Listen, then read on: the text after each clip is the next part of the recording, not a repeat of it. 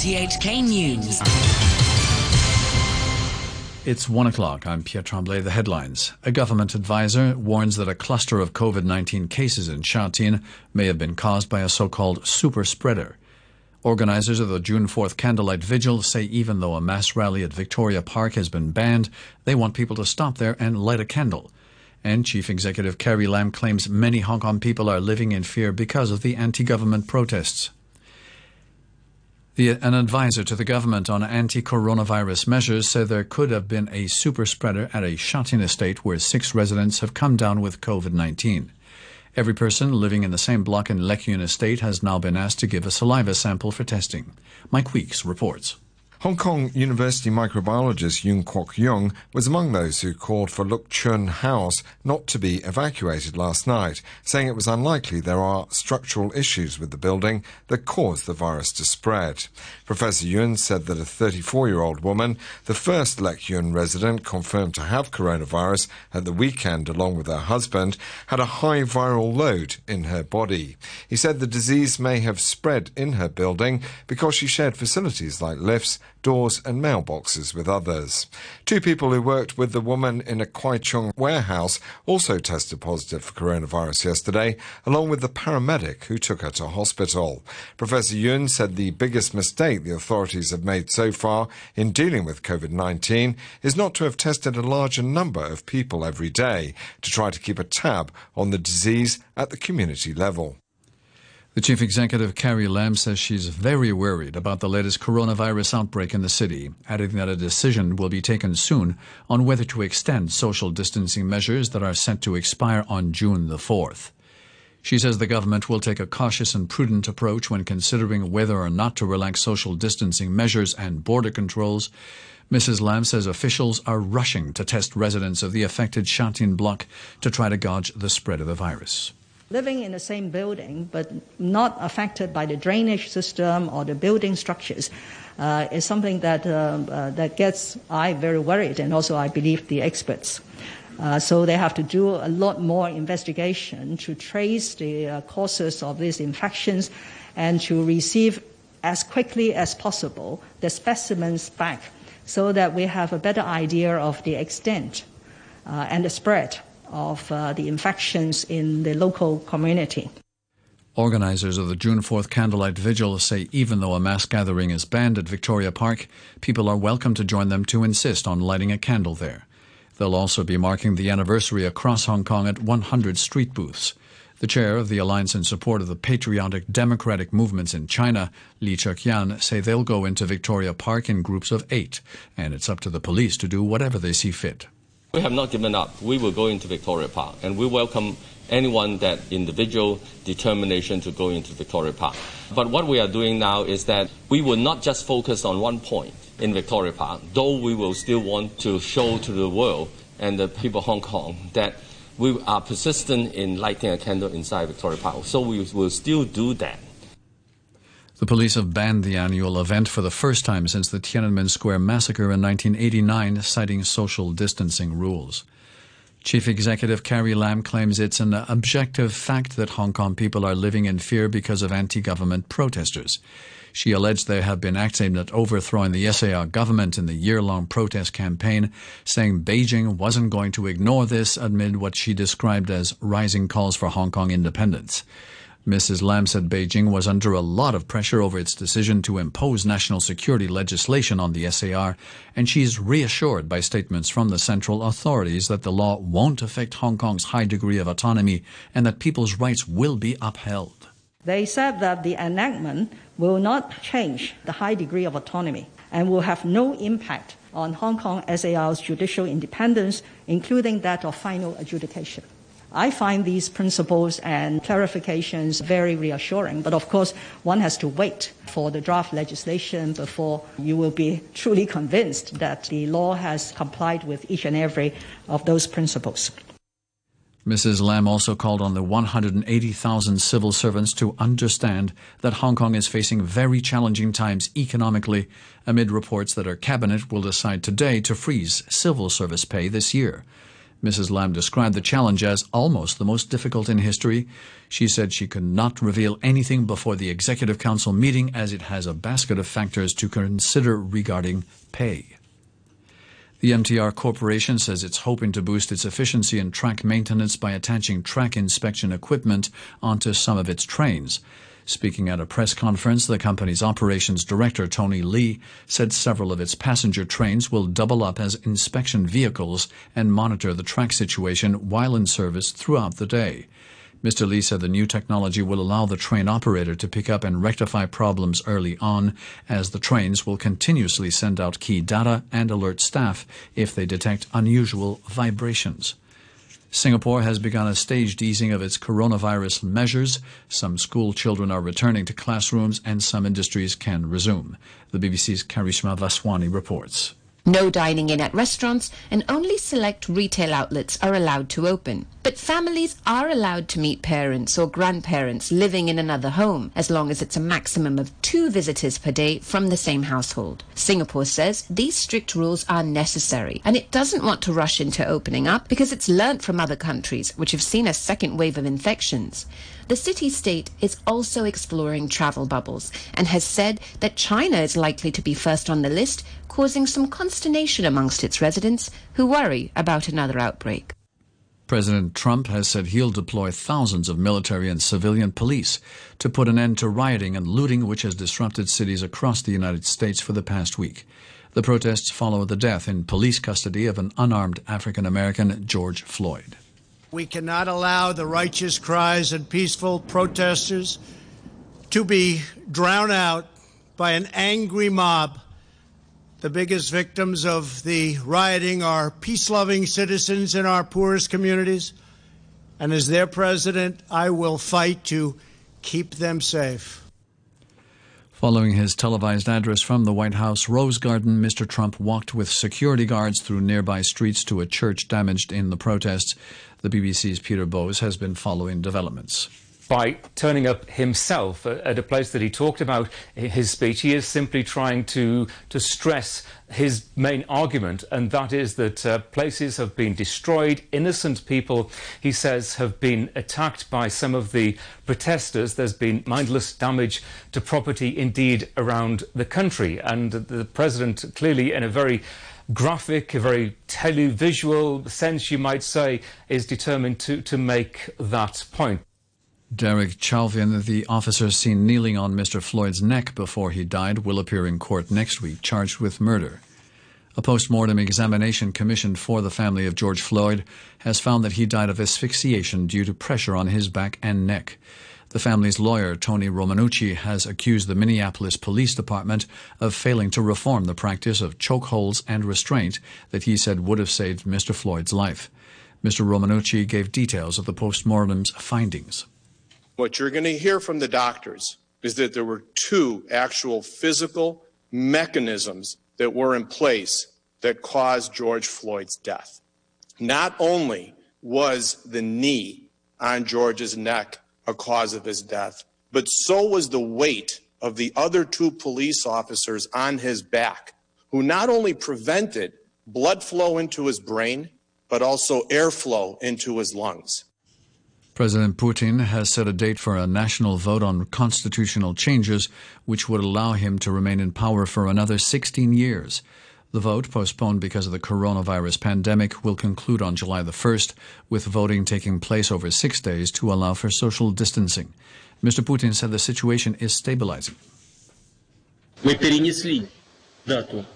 We postponed the date of the all-Russian general vote on constitutional amendments on the basis of the top priority, saving the life and health of our citizens. Proceeding now on the basis that as the situation with this pandemic improves, we, of course, are returning to normal. The United Nations is co-hosting a high-level pledging conference for Yemen today to raise urgently needed funds to stop the world's biggest aid operation from going broke as it struggles to contain the spread of coronavirus. The UN Secretary-General Antonio Guterres will call for $2.4 billion. More details from the BBC's Lisa Doucette. Before this global pandemic struck, Yemen was the world's worst humanitarian crisis. Now the UN warns that nowhere will COVID-19 spread faster, wider, and with deadlier consequences. The threat grows just as the UN says its mission will run out of money in weeks. The UN's humanitarian coordinator in Yemen, Lise Grande, told me their operation was now at breaking point. They've already had to suspend payments for some 10,000 medical staff across the country. Ratings agency Standard & Poor's says Hong Kong's credit rating could be downgraded if the United States slapped sanctions on the city and triggered a significant drop in economic trend growth. The SAR's rating currently stands at AA+, the second highest. S&P is the only one of the three main global rating firms not to have cut Hong Kong's rating over the last year. But now the agency said if the sanctions start impinging on the city's services sector, especially the financial sector, that could lead to a downgrade. European Union and UK negotiators begin their final round of scheduled trade negotiations later today.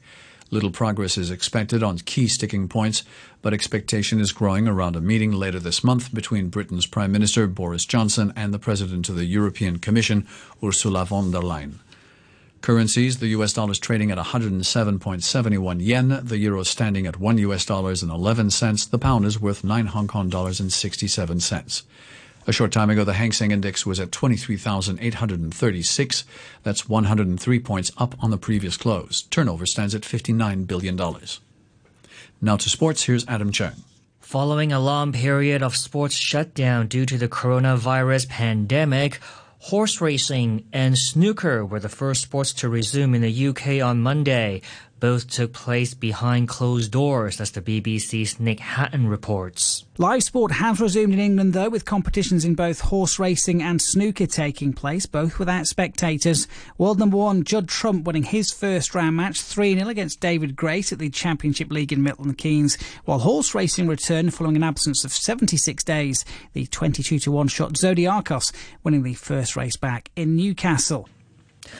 Athletes across the world have been showing support for the ongoing demonstration against racism and police brutality in the United States following the death of George Floyd. American golfer Tiger Woods is the latest high-profile athlete to speak out since Floyd's death. The 44-year-old broke his silence by posting a statement on his Twitter account. He said, "I've always had the utmost respect for our law enforcement. They train so diligently to understand how, when, and where to use force. This shocking tragedy clearly crossed that line." His statement on Monday comes a day after NBA legend Michael Jordan made his first public remarks on Floyd and the killings of black people at the hands of police. Jordan said, "I stand with those who are calling out the ingrained racism and violence toward people of color in our country. We have had enough." In England, Liverpool players took a knee around the centre circle at Anfield in a gesture of support against racism in the US. A picture of 29 players from the English Premier League leaders was taken during a training session yesterday. Star players Virgil van Dijk, Trent Alexander-Arnold, and captain Jordan Henderson were among those to post a picture that was retweeted by the official account of Liverpool. Meanwhile, FIFA has urged competition organizers to apply common sense and consider not sanctioning players for solidarity with George Floyd during matches. At least 4 players in the German Bundesliga made gestures of protest during games this past weekend. The Cologne forward Anthony Modeste also made a gesture during last night's game against Leipzig. After scoring a goal, the Frenchman stood briefly with his right palm facing out and his left palm facing in to display the darker skin on the back of his hand. On the pitch, Timo Werner scored again as RB Leipzig got past Cologne to keep up the chase on second-place Borussia Dortmund. Werner's 25th goal of the Bundesliga season helped Leipzig to a 4-2 win. They trailed Dortmund by 2 points with 5 games remaining. And that's your look at sports. Adam Jung reporting there. To end the news, our top stories once again. A government advisor warns that a cluster of COVID-19 cases in Shatin may have been caused by a so-called super spreader. Organisers of the June 4th Candlelight Vigil say that even though a mass rally at Victoria Park has been banned, they're inviting people to stop there and light a candle. And Chief Executive Carrie Lam claims many Hong Kong people are living in fear because of the anti-government protests. The news from RTHK. Pull my heart out of my chest, train my mind so I forget. Sink your teeth into my bones, dig me out, then fill the hole. Tear me apart, tear me apart and watch it burn. Tear me apart, tear me apart and watch it burn. All that's left is a window to my soul. Falling faster, you made my heart your bones. Come and get it one more time. Whoa. If you wanna lose your mind. Whoa. Come and get it one more time. Whoa. If you wanna lose your mind. Whoa. Come and get it.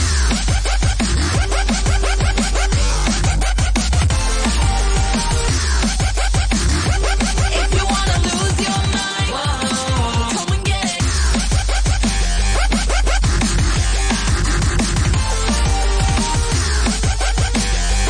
you wanna lose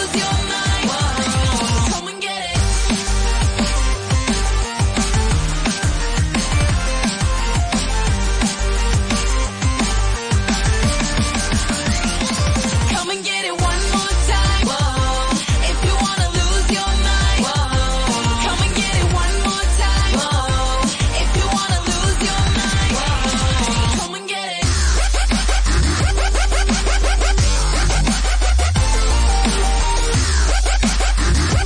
If you wanna lose your mind. Whoa. Come and get it. Come and get it. Come and get it. Come and get it. Come and get it. Come and get it.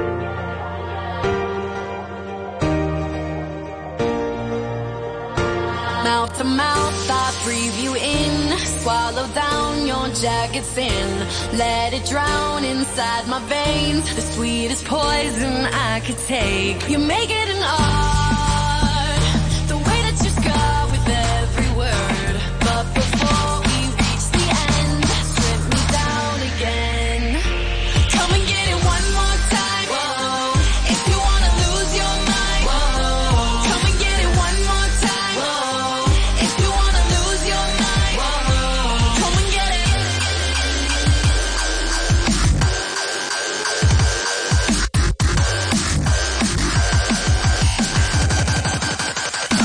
Come and get it.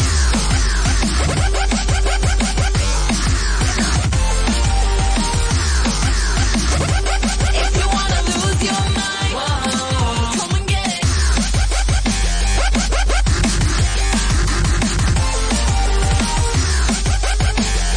If you wanna lose your mind. Whoa. Come and get it one more time. Whoa. If you wanna lose your mind. Whoa. Come and get it one more time. Whoa. If you wanna lose your mind. Whoa. Come and get it.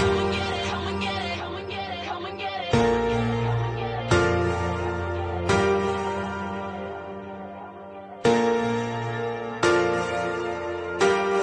One, two, three. 1, 2, 3, show. 1, 2, 3, show. 1, 2, 3, show. 1, 2, 3, show. Good afternoon and welcome to the 123 show with me, Noreen Mayer, this Tuesday afternoon. The 2nd of June is today's date. Thanks to Phil for this morning's morning brew. And we do have a busy show for your listening pleasure. Just after 1:30, we're going to be chatting with gin enthusiast and also whiskey expert John Rhodes. And this time we'll be chatting about gin and tonic, a firm summer favorite, I should also add. 1, 2, 3, show. 1, 2. John will be joining us also on Facebook Live in about 10 minutes or so, and we want you to join us as well. So feel free to hop on to Noreen Mayer on RTHK Radio 3. or you can email us at 123show@rthk.hk.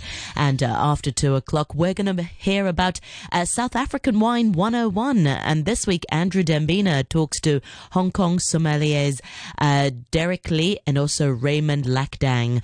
That'll be after the 2 o'clock news. And we welcome you to join us. 123show@rthk.hk is the email address. And of course, there'll be great music coming your way this Tuesday afternoon. Let's go back to 1988 for this tune.